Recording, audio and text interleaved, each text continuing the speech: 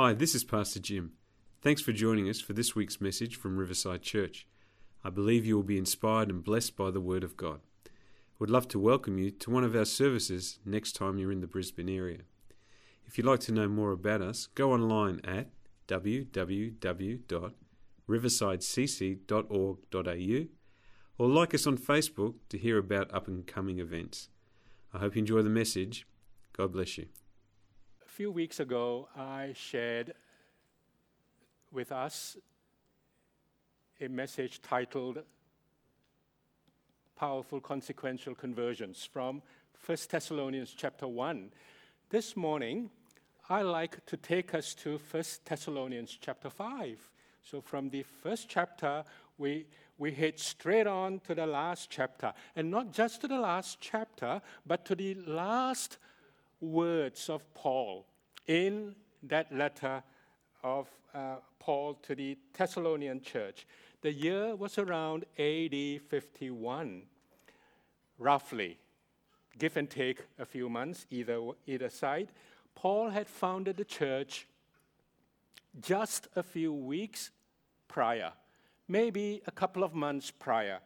This infant church surprised Paul so much because in that very short time, it became an extremely powerful church. There were powerful conversions, and the impact was overwhelming. The message of the gospel spread throughout Macedonia and Achaia, which therefore represents all of Greece, and everywhere, which means into the whole world. Just one tiny small church.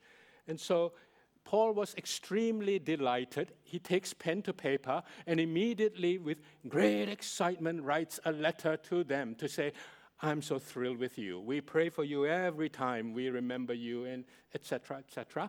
And then it's almost as if a letter courier was waiting at the door to carry this letter to the Thessalonian church. And they were hurrying Paul up. And so Paul had to very quickly end his letter. It's as if, all right?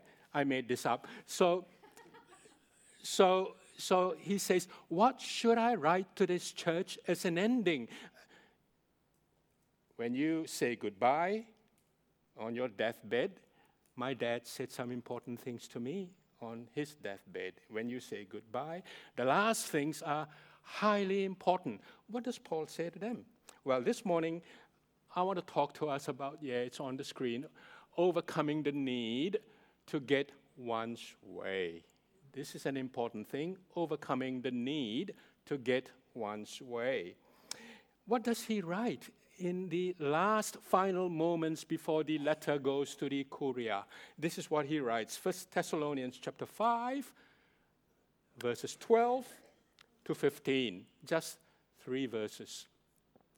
We ask you, brothers, and sisters, of course, to respect those who labor among you and are over you in the Lord and admonish you, and to esteem them very highly in love because of their work. Be at peace among yourselves. And we urge you, brothers, admonish the idle, encourage the faint-hearted, help the weak, be patient with them all. See that no one repays anyone evil for evil, but always seek to do good to one another and to everyone. Now, this is strange. This is a strange ending. I mean, these appear to me like a set of random, loosely connected instructions. And nothing extremely heavy, like, for me to live is Christ and to die, he wrote elsewhere. But here it's like some docile, tame words. Respect those who labor among you and who admonish you. Urge you, brothers, encourage the faint-hearted, help the weak. And plain, simple, everyday words. Why? Why does Paul write this? Well, there is one word that ties all of these ideas together, and that That's the word relationships. Paul is saying, you've started well. You've got a great church going. What powerful conversions I see in your midst. I am so overwhelmed by the power you've displayed through the Spirit of God, of course. You've made a good start. But in order to build a church that would flourish, you need to work on your relationships. That's what, to me, that's what Paul is saying in these last words here. Relationships. And Paul is saying we must let go of one awful trait, one awful habit that would weigh us down in relationships. That's what he's saying. So this morning, I'd like to talk 3 parts to us. This talk would be in 3 parts. Number 1, needing to get one's own way. This is an awful trait that we must let go. Needing to get one's own way, always. Then we're going to deal with what is the biblical remedy for this awful trait. That's the second thing we want to touch on. Then thirdly, we want to touch on this. What is the response that I must make, me? What is the response I must make? So firstly, needing to get one's way. This is the awful trait that ruins. It really ruins us. It really does. This is like a ball and chain around your ankle that weighs you down. Now, there are invisible balls and chains today in our midst. I see they are invisible. On some of our ankles, they're heavy, real heavy, with thick chains. For some, it's fairly small and insignificant because we've learned to not insist on our own way. That ball and chain is a terrible spiritual disorder, insisting we get our own way, to have things the way we want it, when we want it, how we want it, exactly.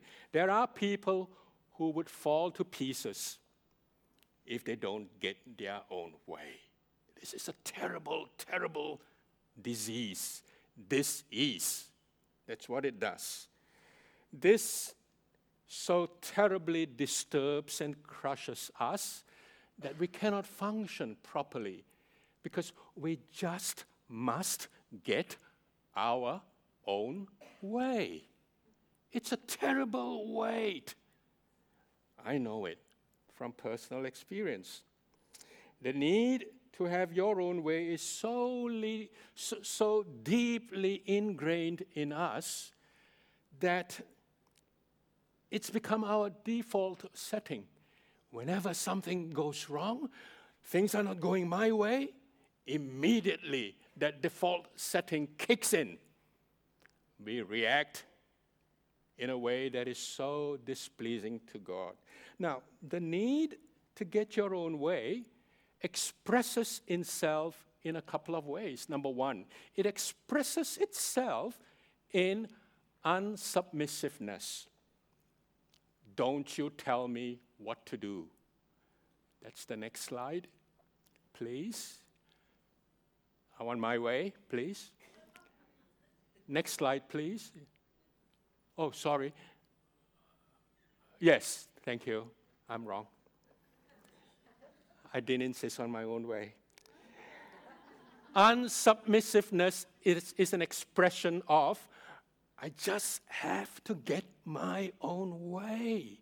I just have to. Unsubmissiveness. Look at 1 Thessalonians chapter 5, verse 12. Remember, these are Paul's last words. No, they're not Paul's last words. They are the Holy Spirit's last words. Because Paul earlier, in chapter 2, says, let no one insist on their own way and defraud their brother and take their brother's wife. He who ignores this instruction does not ignore the instruction of man, but the instruction of God, the Holy Spirit. So Paul, these are not Paul's words, really, strictly. They are the Spirit of God's words. So let's read them. 1 Thessalonians chapter 5, verse 12. We ask you, brothers, to respect those who labor among you and are over you in the Lord and admonish you. It takes submissiveness to listen to admonition. It takes an attitude of listening, submission. Paul is saying in these last words here that in our midst, from time to time, there will be the need for admonition in our midst, especially from the leaders of the church. There will, from time to time, be that need. You know what's behind unsubmissiveness? You don't need to tell me what to do. You don't need to direct my affairs. I know how to live my life, my way. That's insisting on your own way. Paul says in Ephesians 5:21, submitting one to another out of reverence for Christ. Therefore, it's everyone in the church, community, submitting one to the other. In the church, in the home, submitting one to the other. You know, this refrain is heard all the time. You don't tell me what to do. In the church and at home. It happens all the time. If we are corrected, listen, submit. You don't need to go your own way. Here's another way needing to go your own way expresses itself. It is in this way: repaying evil for evil. I just need to get even, it says. I just need to get even. 1 Thessalonians 5, verse 15.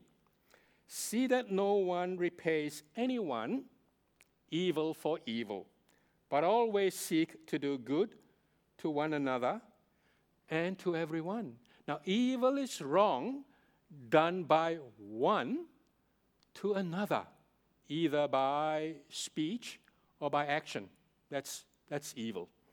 Now, repaying evil for evil in this superb church in Thessalonica, I mean, Paul held them up in high esteem and regard. They were an example all throughout Macedonia and Achaia and everywhere. You mean there is evil in this church, Paul? Sure. Paul is saying there will be disharmony and discord, potentially, in the Thessalonian church. And if it happens in that church, it can happen in any church, because that's a model church. Now, aren't they that church that showed so much promise? Yes, but sharp words can be traded. You can just trade sharp words. Anger, aggression. Sometimes, maybe not with anger and aggression. Sometimes it's in quiet but simmering inside. That sort of I have been slighted, I have been ignored, I have been overlooked, therefore I'm going to repay in kind the silent treatment. I won't fellowship with you anymore. Oh, this happens in the church? In the home too. In the home too. You know, you see this paying evil for evil? It happens in schoolyards. You can imagine that. I mean, picture in your mind a school oval, somewhere in the school. 2 kids, 2 boys, same height, same age. One insults the other one returns in kind and insult. Then they come closer, and one gives a tap on the shoulder, and the other fellow comes this way and does the same thing. And then this other one gives a more robust shove on the chest, and that other fellow comes, does the same. Repaying evil for evil is so ingrained in this fallen nature. No surprise. No surprise. Indwelling sin is still a reality, even amongst Christians. Husband or wife says an abrupt word, and in a flash, the spouse retaliates in kind. That's how it is, that indwelling sin nature, so active and kicking. If indwelling sin no longer bothers us, why did Paul, or the Holy Spirit, give these sets of what appears to be benign, loosely connected relationship tips? Why did Paul write this? See that really is an imperative command. It says, pay attention. That's what see that. See that no one repays anyone evil for evil. See that, pay attention. That's what it means. That means the Spirit of God understands, or no, not understands, He knows. We are to understand, He knows. He knows that this will be a terrible weight around our ankle that'll pull us down. Not a single one of us. See that? No one. That means zero. Not a single one. In no circumstances. Oh, maybe I don't do it in church. I can do it in the family. No. No one under no circumstances is to repay evil for evil to anyone. That's all inclusive.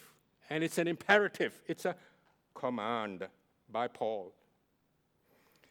If we have this I will get back attitude, if we have this I'll return the favor attitude, then we can fast all night.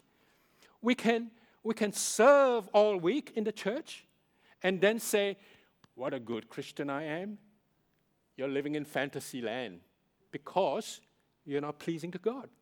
You're simply not pleasing to God because you are insisting on getting your own way.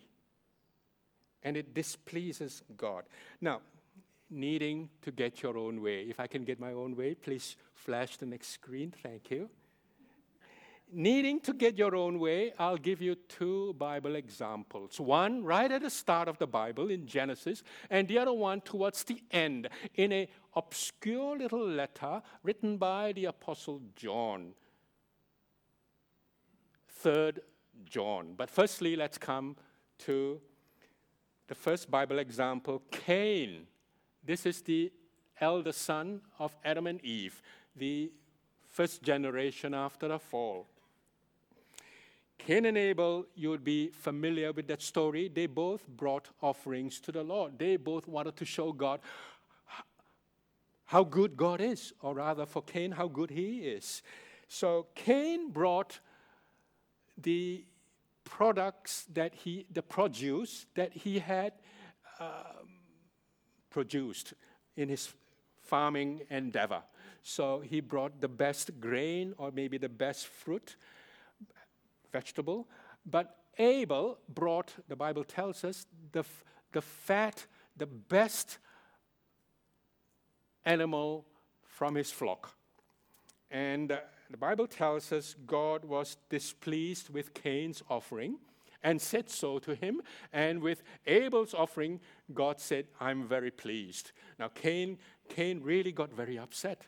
He said, I wanted to give you my offering. Do you know, if you read through the other parts of the Bible, you'd realize that God's desired offering requires blood sacrifice. Because that's what he modeled before these brothers' parents. When Adam and Eve sinned, animal skins were provided for them by God. Where did they come from? From a slain animal. This is blood sacrifice was involved. This is God's way of showing the offering I desire requires blood sacrifice. Cain said, I want to do it my way. I am not interested in what you desire, God. That's what he's saying. I am interested in just let me get my own way, God. That's what tantamount he's saying. Let me get my own way. Now look at and God confronts him and says, where's your brother? Cain, where's your brother? And this is what he replies. Am I my brother's keeper? Now, brother's keeper simply means my brother's bodyguard. If you're the doorkeeper, you stand at the door and guard the door to make sure no evil comes through or come near. Your brother's keeper means you are guarding your brother to make sure no harm befalls him. I am not my brother's keeper, but we are. We're meant to be. We're meant to not look only at our own interests, but also at the interests of others. The ruin is horrendous. The ruin that came to Cain. This is what we read in Genesis chapter 4. And now you are cursed from the ground, which has opened its mouth to receive your brother's blood from your hand. When you work the ground, it shall no longer yield to you its strength. You shall be a fugitive and wanderer on the earth. You know what Cain replied to God? My punishment is more than I can bear. And that's the same conclusion, same answer. Everyone who insists on getting their own way, that is the same conclusion that they will come to. This pain that I'm carrying, this weight, this burden is far more than I can bear. It cripples us. It ties us up in knots. This is what getting our own way does. Very, very well, you say, that's an Old Testament example. We now live in a day of grace, not law anymore. Well, because I anticipated that, I'll give you an example from the New Testament. 3 John, this is 3 John, and then Jude, and then Revelation. Diotrephes, this is a hard name to pronounce. Diotrephes was a leader in a church somewhere in the Middle East. And he was a leader who simply must get his own way. This is what John the Apostle say about him. This is what he says. I have written something to the church, but Diotrephes, who likes to put himself first, does not acknowledge our authority. Oh, I can't submit. I got to get my own way. That's what Diotrephes says. So, verse 10, if I come, I will bring up what he is doing, talking wicked nonsense against us. If you read that chapter again, it's a short little letter. You'll find Diotrephes was an evil leader. He was a Christian, purportedly. But, you know, we give so much rope these days. I actually struggle. When I read people like John and Paul, they say, wicked man. Wow. We say he's only saying a few naughty things. Wicked, evil man. Get him out of the church. Wow. I mean, this is an aside, okay?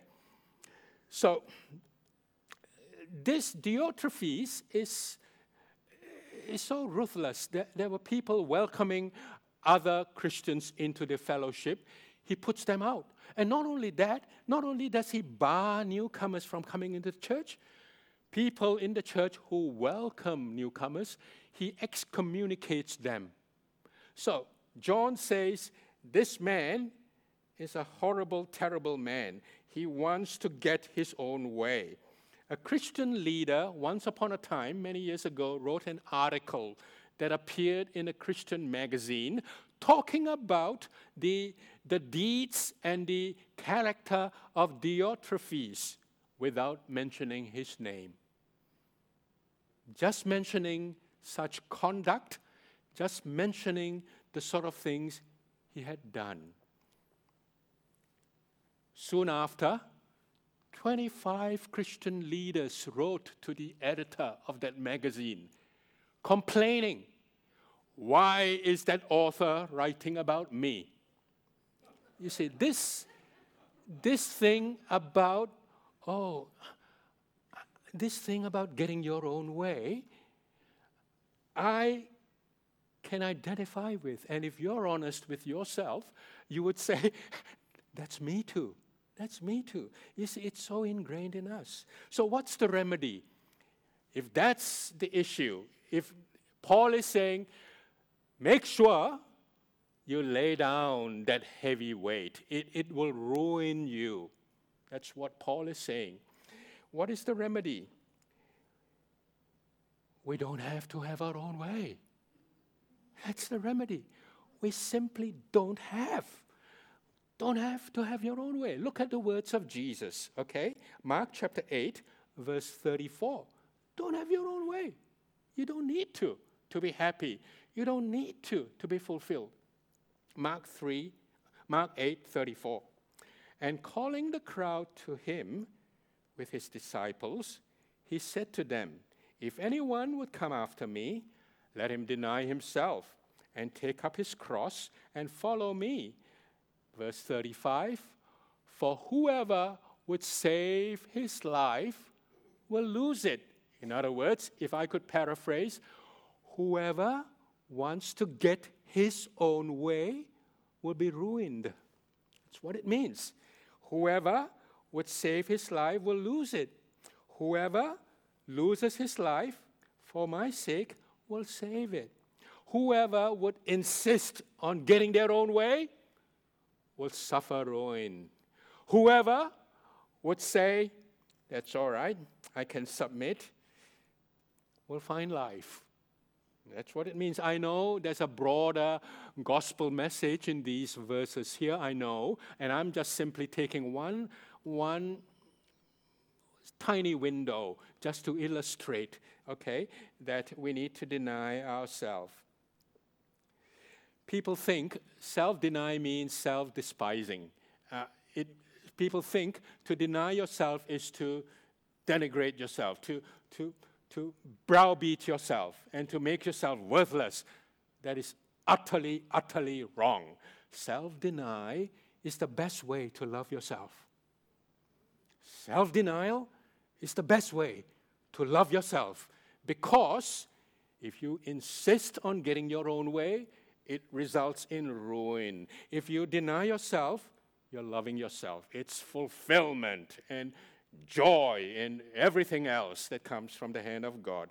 Philippians 2, we've heard what Jesus said. Now we see how he modeled it. Philippians 2, verse 3. Do nothing from selfish ambition or conceit, but in humility count others more significant than yourselves.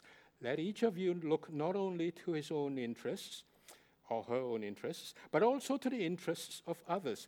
Have this mind among yourselves, which is yours in Christ Jesus, who, though he was in the form of God, did not count equality with God a thing to be grasped, but emptied himself by taking the form of a servant, being born in the likeness of men, and being found in human form, he humbled himself by becoming obedient to the point of death, even death on a cross. This verse here is scandalous in the first century. To us now, it's commonplace.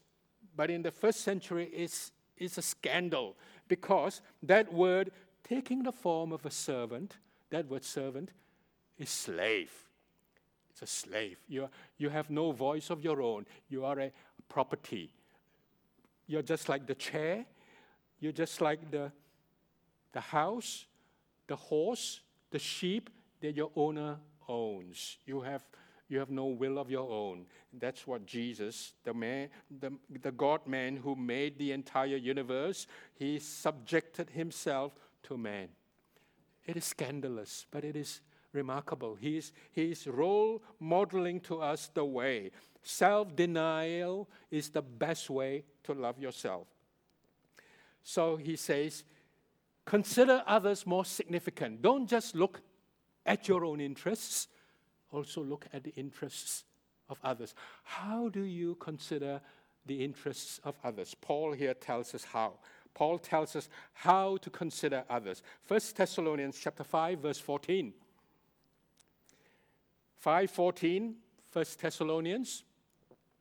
We urge you, brothers, admonish the idle, encourage the faint-hearted, help the weak, be patient with them all. Admonish the idle. The Thessalonian church had a problem. Idleness was common. They said, Jesus is coming soon. There's no need to work. Jesus is coming any day now. No work. That word idle really means admonish the unruly. That means admonish the out of order, out of line. Admonish those who have deviated from the path that God has designed for us. That's what it means. So, to admonish them, we could say, brother, we shy from admonishing because it makes us awkward, it makes us uneasy. But if we really do consider them, we shouldn't shy from this responsibility. It's a responsibility. That's what Paul is saying. It's a responsibility. Now, there are people who can't work. We don't go and browbeat them. They simply cannot, for whatever reason, health, circumstances, whatever. But there are people who can work and who should work, but they don't, because Jesus is coming any day now. So Paul says, you tell them, if you continue doing this, you will bear the fruit of idleness, and it'll be painful. It'll be thorns and thistles. That's what we share with them. But if you go and work and be industrious, and diligent, you will reap the harvest of fruitfulness, and you will have enough to give even to others in need. So you admonish by telling the truth. Here's another way we consider others. Encourage the faint-hearted. Paul says, encourage them. There are some people who easily cave in when difficulties arise. Oh, nobody knows the burden I bear. No, that old spiritual. Nobody knows the heartaches. They cave in so easily. Paul says, encourage them. Go by their side. Give them encouragement. You can do it. I'm with you. And then he says, help the weak. Help the weak. Now, what does this mean? These are folk who are weak in their faith. In Paul's days, many converts were Jews. And a lot of these Jews had come out of Judaism. So some of these Jews were questioning, should I continue with my kosher food regimen? Or can I eat some bacon today? And some of them feel offended. Because if I eat bacon and my favorite pork chop, maybe I've offended God. Because, Jews, we should, do the proper thing. So Paul is saying, if you see a brother weak like this, always questioning and feeling doubtful and guilt-ridden all the time, guilty, guilty, guilty, you go alongside, forgo your pork chop. In his company or her company, lay down your right to Christian liberty. Lay down your right to your pork chop. Deny yourself. Don't say, I will do my own thing because I know I have strong faith. It's nothing wrong with me. For the love and the sake of your brother or sister, forgo your pork chop. This is what Paul says in Romans 14:21. It is good not to eat meat or drink wine. And that's another issue today, modern day, drinking wine. It is good not to eat meat or drink wine or do anything that may cause your brother to stumble. Romans 15, verse 1. We who are strong have an obligation, responsibility. It's an obligation to bear with the failings of the weak and not to please ourselves. I love my pork chop. I'm pleasing myself. No, you deny yourself for his sake, for her sake. So help the weak, Paul says. And then, be patient with all. Paul is saying, be patient with all. What is patience? Patience is long-suffering. You know what is God's long-suffering? Long-suffering to God is this: putting judgment as far off into the future as possible. That's long-suffering. Last night we saw the news and we were grieved because we saw something in Sydney that grieved us, and we were saying things and we said, God is long-suffering. He's putting judgment as far, far off into the future, and until his patience runs out, then something happens. Now, we are born into the family of God, therefore we should have that patience with our brethren, with our brothers and sisters in the family of God, to put that judgmental attitude as far off into the future as possible. Bear with them with patience. The last thing, the response we must make. This is the response we must make. 1 Peter 2:18. One verse here. Servants, be subject to your masters with all respect, not only to the good and gentle, but also to the unjust. I'll read that quickly again. Servants, be subject to your masters with all respect, not only to the good and gentle, but also to the unjust. What is this verse saying? It seems like a redundant verse. It's redundant. Slaves in the first century, which is servants, they've got no choice. They've got to be subject to their masters. What's the big deal, Peter? What are you saying?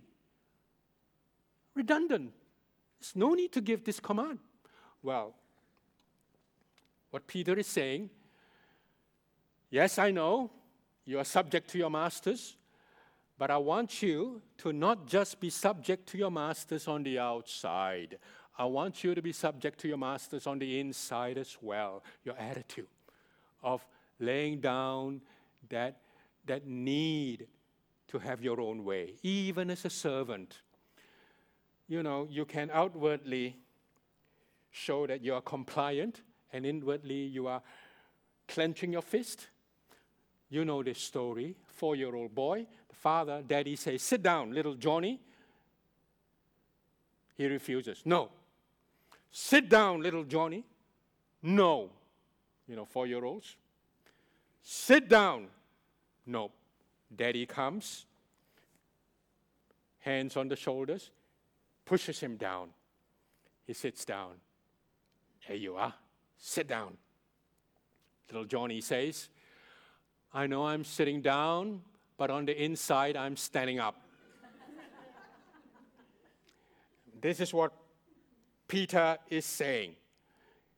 Servants, be subject to your masters with all respect, not just externally, but internally as well, inside as well. Have that attitude of submission. No one can live like this. No one can live always like this consistently. There's only one way to live this life, this sort of life, having Jesus Christ dwell inside you.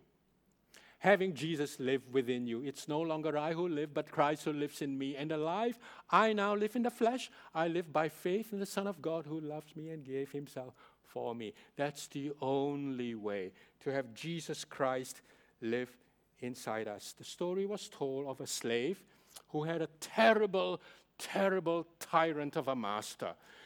Do this, do that, and this slave would have to comply. One day, he was a little bit late in doing, and he was beaten blue and black, real bad, by his tyrant of a master.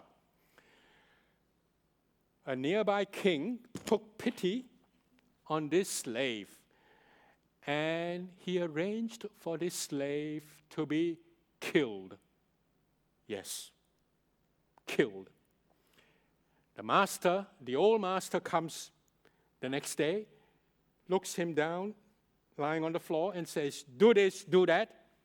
He doesn't respond because he's dead. The king nearby decided, I don't only need to kill him out of love, I need to do something else. He had his body kidnapped, taken to his kingdom. And then he raises him from the dead. And now, upon being risen from the dead, this servant says to his new master, the king, the good king, you have been so good to me. Now I'm going to serve you all my days, not just complying outwardly, but also inwardly. I love you so much.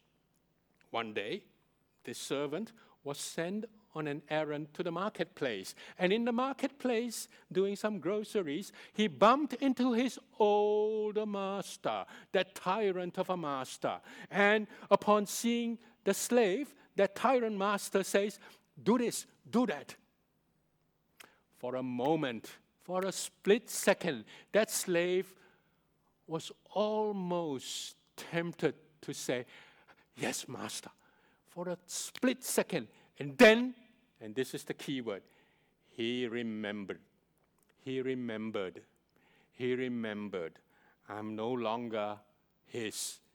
I am now his. I no longer just comply outwardly, but inwardly I'm seething with anger. But now I'm complying outwardly and inwardly. I remember. Folks, you know, the response we must make, both outward and inwardly, we must not insist on our own way and just comply with Jesus Christ dwelling within us.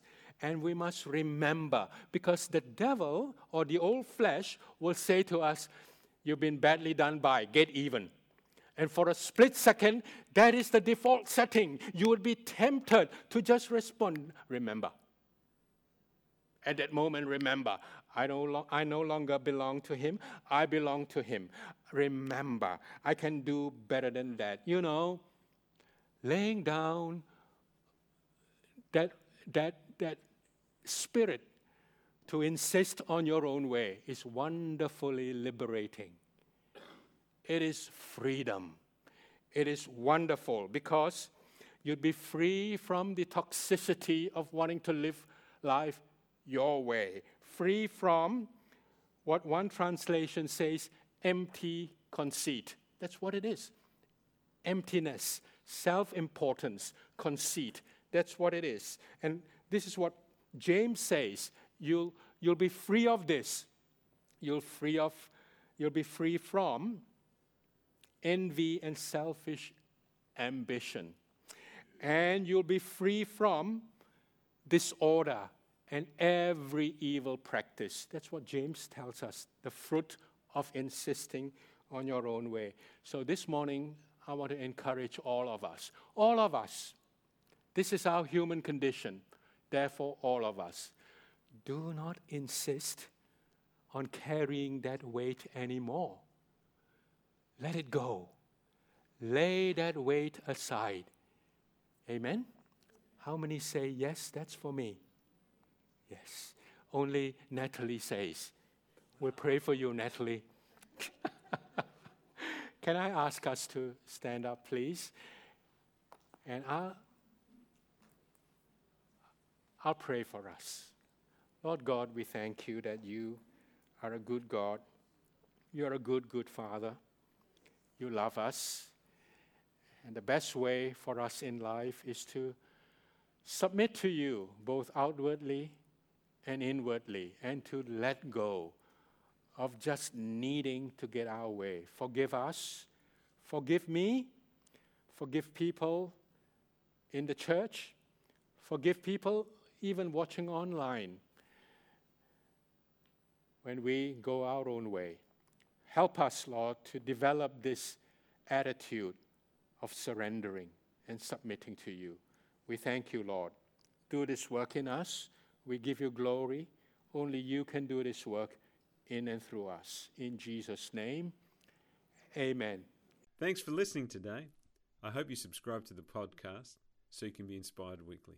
God bless and have a great day.